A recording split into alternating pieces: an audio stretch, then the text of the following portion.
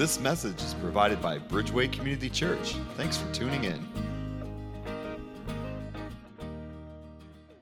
Well, good morning, Bridgeway. It is so good to see you here today. I'm excited to be with you, and I want to jump right into things this morning. So I want to ask you to go ahead and take out a Bible, and I want you to turn to the most famous verse in all of the Bible. In fact, I'm a little hesitant to give it to you because I think when I tell you where to turn, some of you are going to be like, nah, I got that one, I know that one, but I'm going to give it to you anyways. The verse today is John, you got it, 3:16. You can go ahead and find your way there. There are Bibles in the seat pockets in front of you, as well as you can use your favorite Bible app. It's kind of the one time when using your phone is allowed in church. You can go ahead and find your way there. I also want to take a moment before I begin the message and just add a special welcome and say hello. I know just over the summer there have been so many new people visiting here with us at Bridgeway, and I just wanted to introduce myself. I'm Pastor Ron.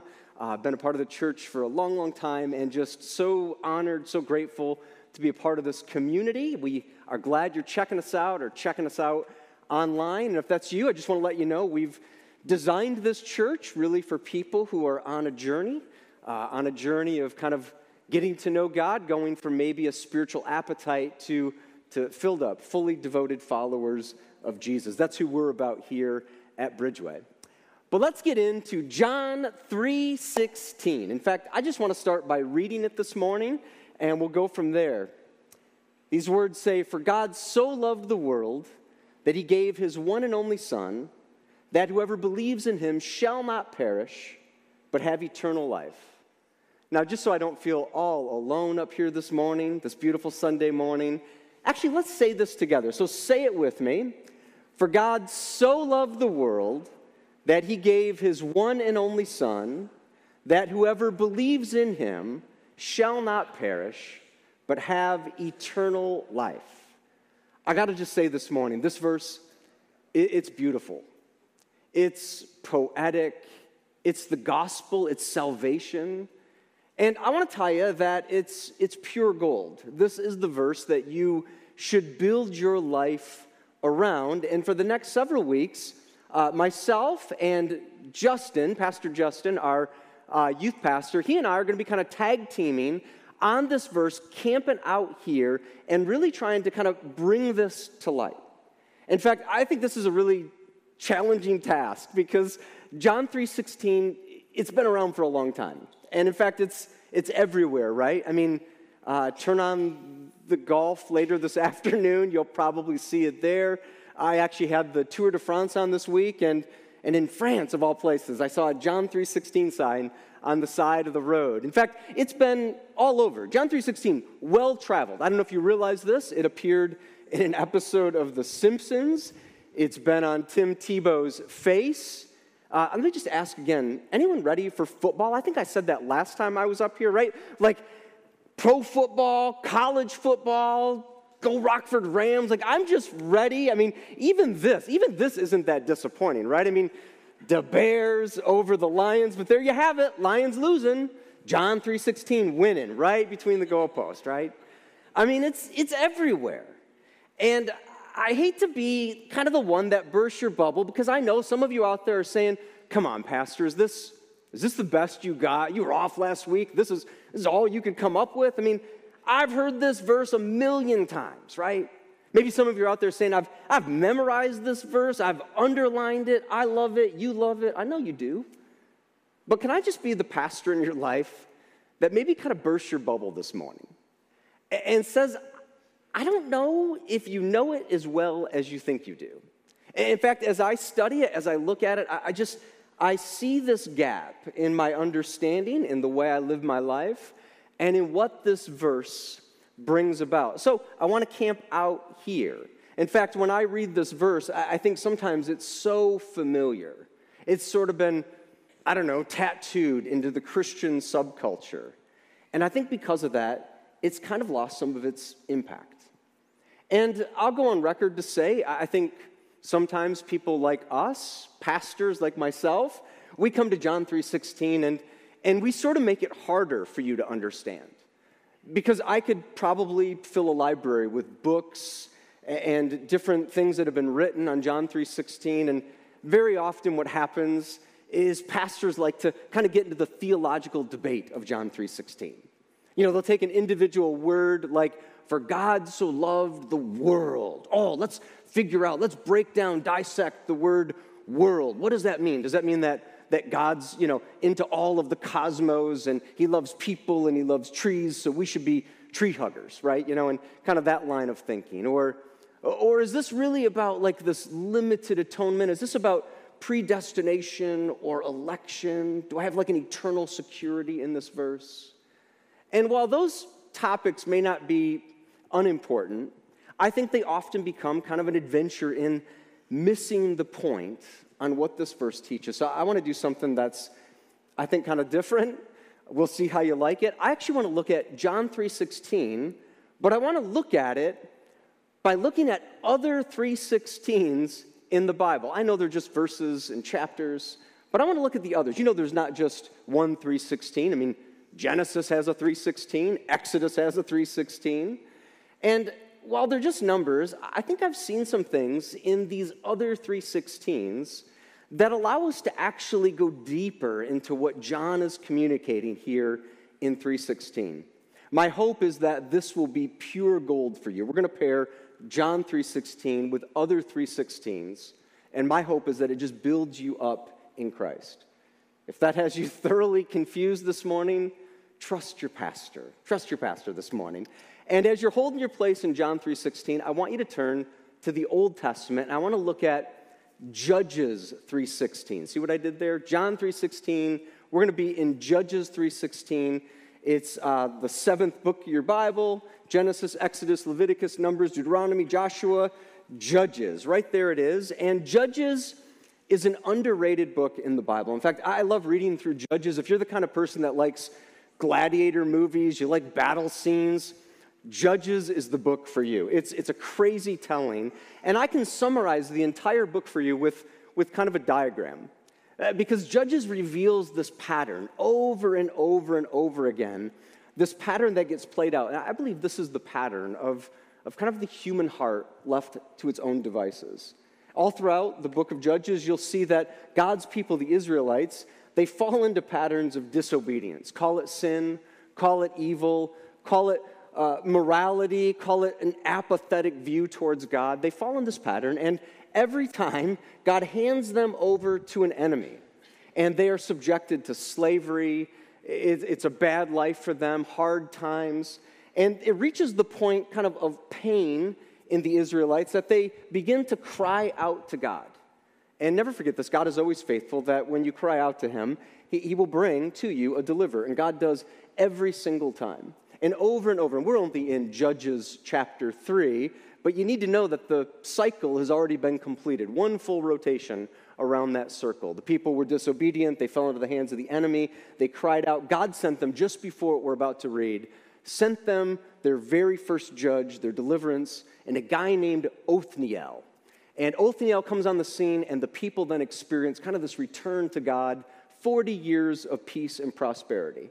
Then we're going to read what we're going to read, and then after that, there's another cycle that goes through, and God sends another judge. His name is Shamgar. I guess if you're looking for baby names this morning, Othniel, Shamgar. There's some really, really good ones. And then after that, there's this scene where this woman drives a tent stake into a guy's head. I'm telling you, Judges, entertaining reading, to say the least. But I want you to see this pattern of how God delivers and how God brings onto the scene deliverance. So let's start. We're going to get to Judges 3:16, but let's start in Judges chapter 3, starting in verse 12. Here's the pattern. Again, the Israelites did evil in the eyes of the Lord, and because they did this evil, the Lord gave Eglon, king of Moab, power over Israel. Let me just pause there for a moment. You meet the first character in the story. He's the king, King Eglon.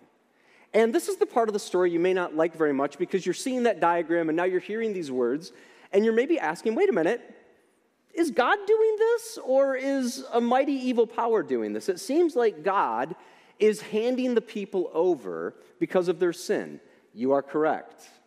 Kind of say oftentimes that, around elections, you'll hear people say, elections have consequences. Seems like every 2 years you hear that.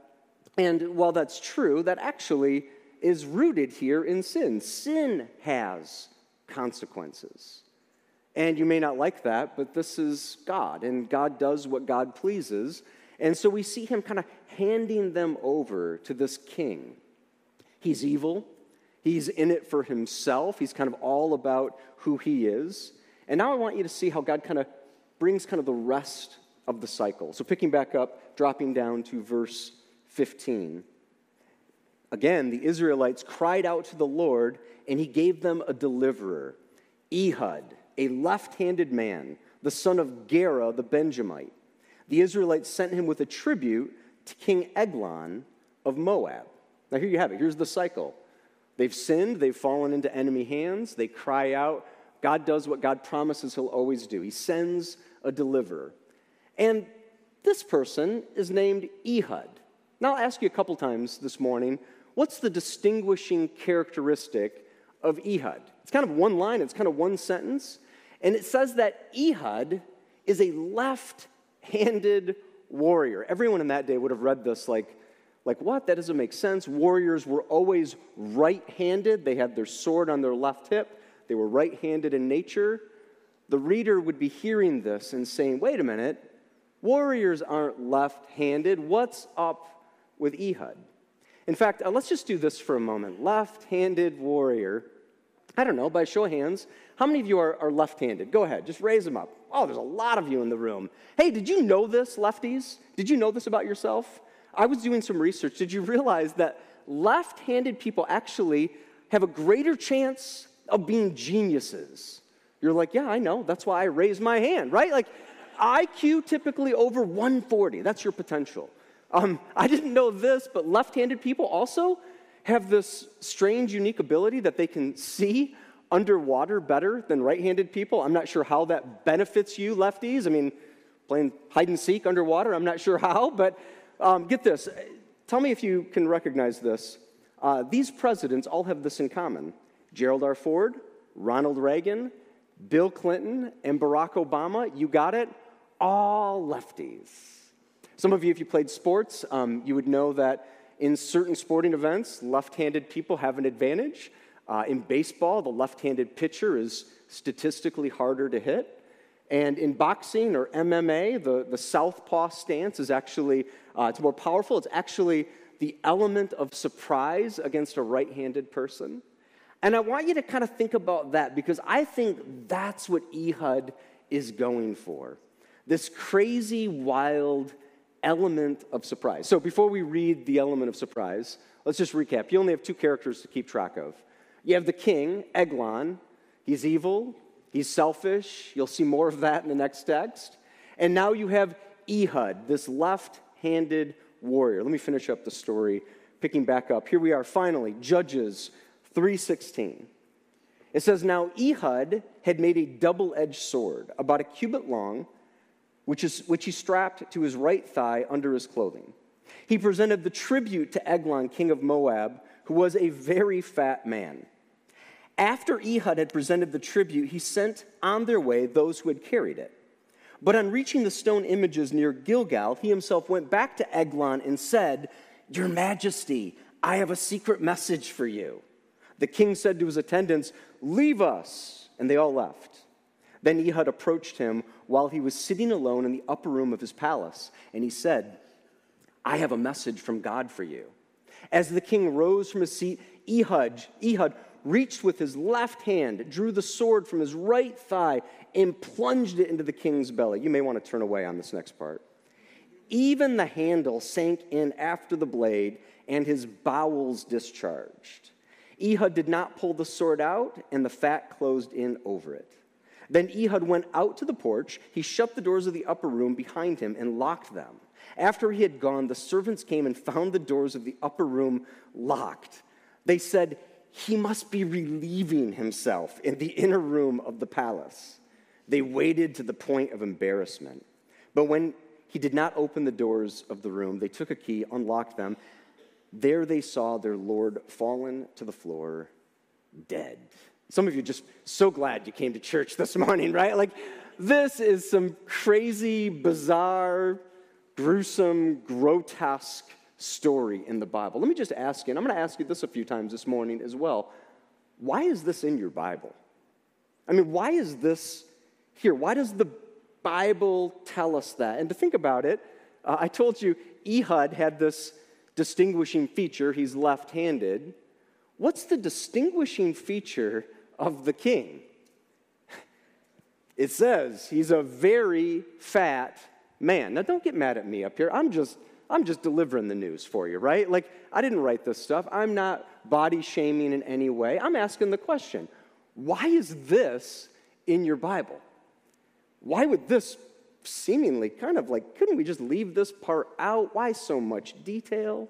I don't know. I was thinking all this week about how this is just not nice. Like, this is the Bible not being nice to King Eglon, right? And I don't know, maybe this kind of resonates with us, right? Because we tell stories like this. You may not think we do, but I'll give you one example. In fact, it's probably the galaxy's most notorious gangster, right? Did you see Star Wars? All 6 movies, right? There's kind of one character that sort of exemplifies this. I couldn't get him out of my head all this week, right? There's kind of this Jabba the Hutt, right? And he's this ruler, and he's all powerful, and he kind of oppresses the people. I think he's got Princess Leia in chains at one point, and then in the end, he gets what's coming to him, right? And you read this story, you just think, how barbaric, how crazy. It would make a great Hollywood scene. But when I read it, I actually think something a little bit differently. And you'll probably now know how my brain works, but I think this story is funny. I mean, is it not even just a little bit funny? I mean, this left-handed warrior, who would have saw that coming, right? And he straps a sword on his right thigh. 18 inches is about what a cubit is. No one would have suspected Ehud, right? I mean, warriors were right-handed, sword on their left belt. Not Ehud. He's this ambidextrous guy, right? And he's kind of concealed carrying this knife underneath his cloak, and he's trained with it, kind of been built up in this way, and he brings a tribute to the king. I mean, this is crazy, right? He's probably giving the king some gold or some silver, I don't know, maybe some pork chops. Maybe Eglon would like that. And, oh, king, I got a message for you. And the king thinks, well, wait a minute, maybe it's a special gift. Maybe it's like a, package of bacon or something. And so everyone out, leave me alone. I want this gift all to myself. And Ehud has him right where he wants him. Hey, king, come a little closer. I got a special message from God. And so the king gets up out of his seat. And before he knows it, he's got a sword into his belly. I mean, you read the text, right? I mean, it says the fat closes around it, and his bowels came out. I looked at every word in the Greek language in this, thinking, did the translators, did they take some liberty? In fact, they are being very nice. By bowels, it actually is translated dung. Seriously. I'm sorry this morning, right? I am ruining lunch for some of you. I am so sorry. But this tells you, I mean, the Bible it's a bloody book, right? I mean, this is kind of humanity, maybe at its worst. But in a way, isn't it also kind of funny? I mean, in a dark sort of way. And I asked you, why is this in your Bible? You think about it, I mean, stories like this, they would have been passed down orally well before they were scribing and writing them down. And I got to tell you this morning, you hear this story once, and you probably won't ever forget it, will you? You hear this story, and I'll just say, this might be more memorable than John 3:16. It's funny, it's dark. In fact, I kind of have a term for this. I would call this salvation comedy.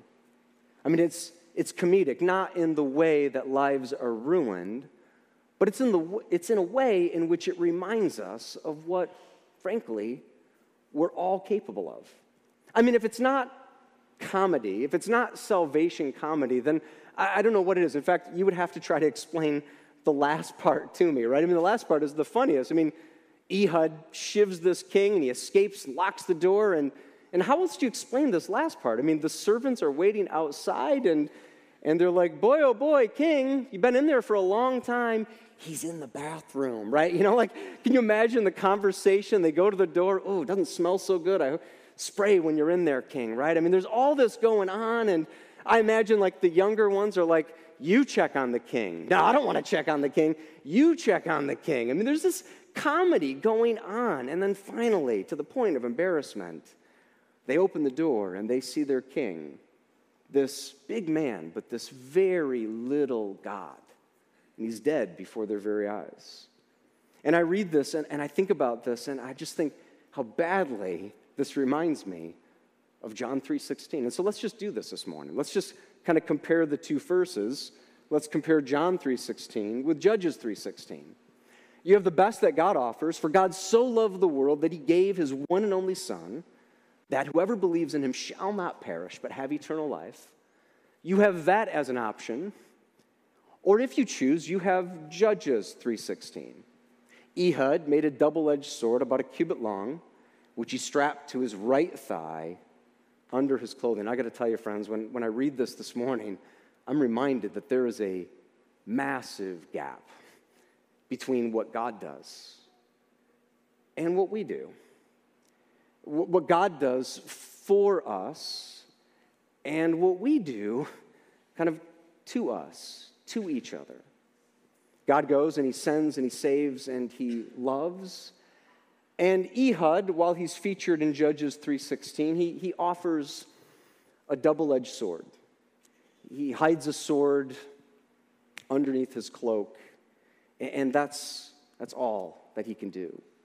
When I read this together, I see how badly that I need John 3:16, that this gap is only closed because of God. So it raises all sorts of questions in my mind. I read John 3:16 and I don't think, wow, cute verse. I hope I memorize it. Tattoo potential, right? I don't read it like that. I think when I read it, it just raises these questions in me. First question, you may want to write this down and just kind of think about this throughout the week, but the question is this our best? I mean, is this the best that we have to offer? Maybe another way to think about this story is, as I said, there were only two characters. Who do you identify with the story? I mean, I hope not King Eglon, right? I mean, he seems to be very selfish, very much an oppressor of people. He's exploiting, he's ruling over. And so maybe the logical answer is, well, I have to identify then with Ehud. And I would push you if that was your answer, because while Ehud, I guess he's better in this story, is he really our best? I mean, is that the best we have to offer humanity? I mean, sure, he's this valiant warrior, but he murders another man, premeditated, concealed carry. And aside from the physical side of this story, I would ask, is there any spiritual aspect to Ehud's life? Where do you see in the story Ehud saying, God, what do you want me to do to deliver these people? I mean, Ehud just says, okay, it's sword time. It's small sword on the right thigh. I'll make this happen. And there's missing this whole element of faith and following and seeking and hearing from God. I think when I read this story, I see that there's an opportunity in light of John 3:16 to say, God, thank you. Thank you that we don't have to be at our best because God was. And you read the story and you want to place it in a barbaric time frame, but let me just be honest. I mean, are we not all capable of swords and daggers and sharp words and bitterness towards others? I mean, aren't we all capable of a little bit of concealing and hiding and maybe keeping things from the people around us? Maybe instead of confronting in love, maybe instead of inviting God into our conversations, we take matters into our own hands. And this just again reminds us we need John 3:16. I also think this story, as dark and as humorous as it is, I think it reminds us of a truth that I think is great hope in our day-to-day. And it's the truth that God will make a mockery of those who oppose him. God will. God will not be mocked forever. That those who oppose God and make fun of God and oppress God's people, that won't be the final story. We just got done studying Revelation, and so we see where the story ends. We see how it ends, but this reminds us that God is not just sitting around idly, just waiting for that time. He's not just kind of sitting on his hands and saying, it'll be fine someday.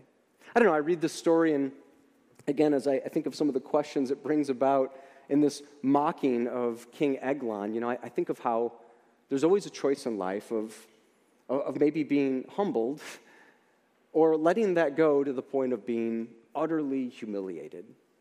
And I don't know about you, but I would much rather be humbled than pressed to the point of humiliation the way Eglon is.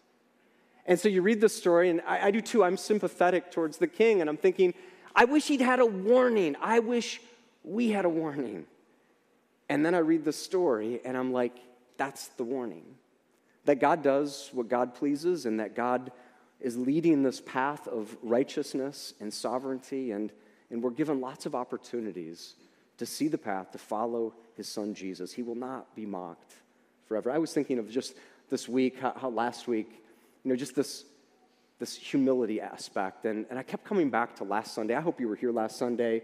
Susan Hoover was just such a blessing. I just think so highly of her, and you probably don't know this, but she shared a little bit about her TV ministry and some of those things. I mean, I just got like 2 words for you: rock star. I mean, she is an absolute legend in Indonesia, and yet she has this humble, just very humble approach. And I'm reminded of how God opposes the proud and he gives grace to the humble. I'm so grateful that Susan is connected to our church, that we've known her all these years. I remember when she went out on that mission field, and to see her now just continuing to lead and do it so well and so humbly. It gives me great pride as a church to support her. Last idea is the pattern of sin had to be broken. You read this story and you see this pattern that Judges plays out over and over again, and the pattern had to be broken. Amen, right? I mean, God so loved the world. In fact, if you think about that pattern of sin, it really is, it's the definition of insanity, right? Doing the same thing over and over and over again and expecting somehow a different result.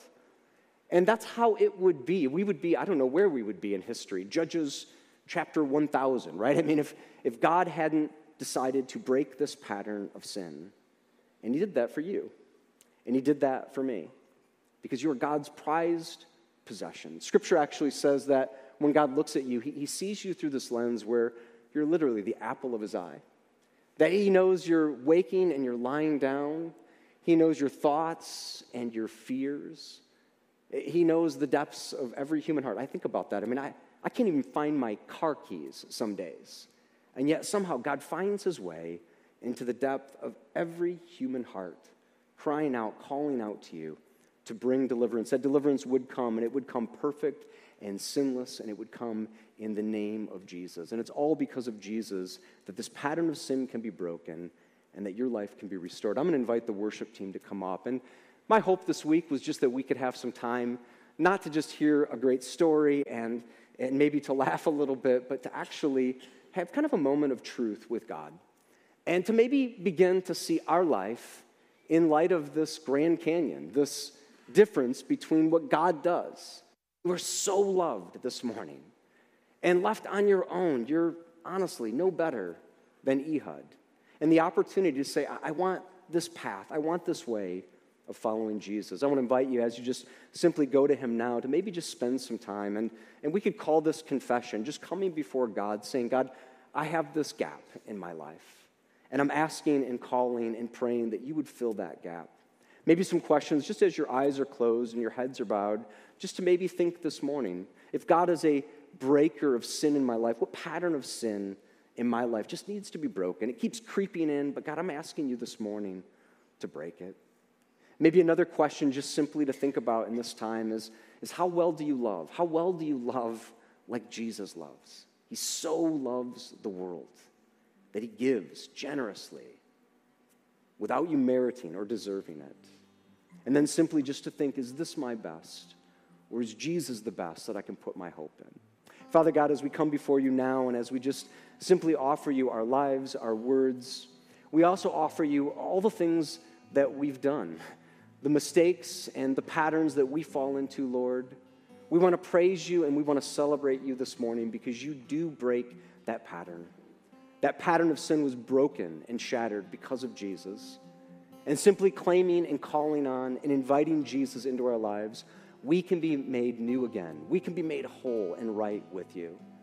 And so, God, I just simply want to make that our prayer this morning as a church and as a community to remind us not just of John 3:16, but to remind us of all the ways that you call us to live into that reality. If you're here this morning and you just simply, maybe you're hearing this story about Jesus, you're hearing about his love for you, and you say, I don't know everything, I don't know probably as much as I should know, but I know I want that. I want to just lead you in a really simple prayer this morning.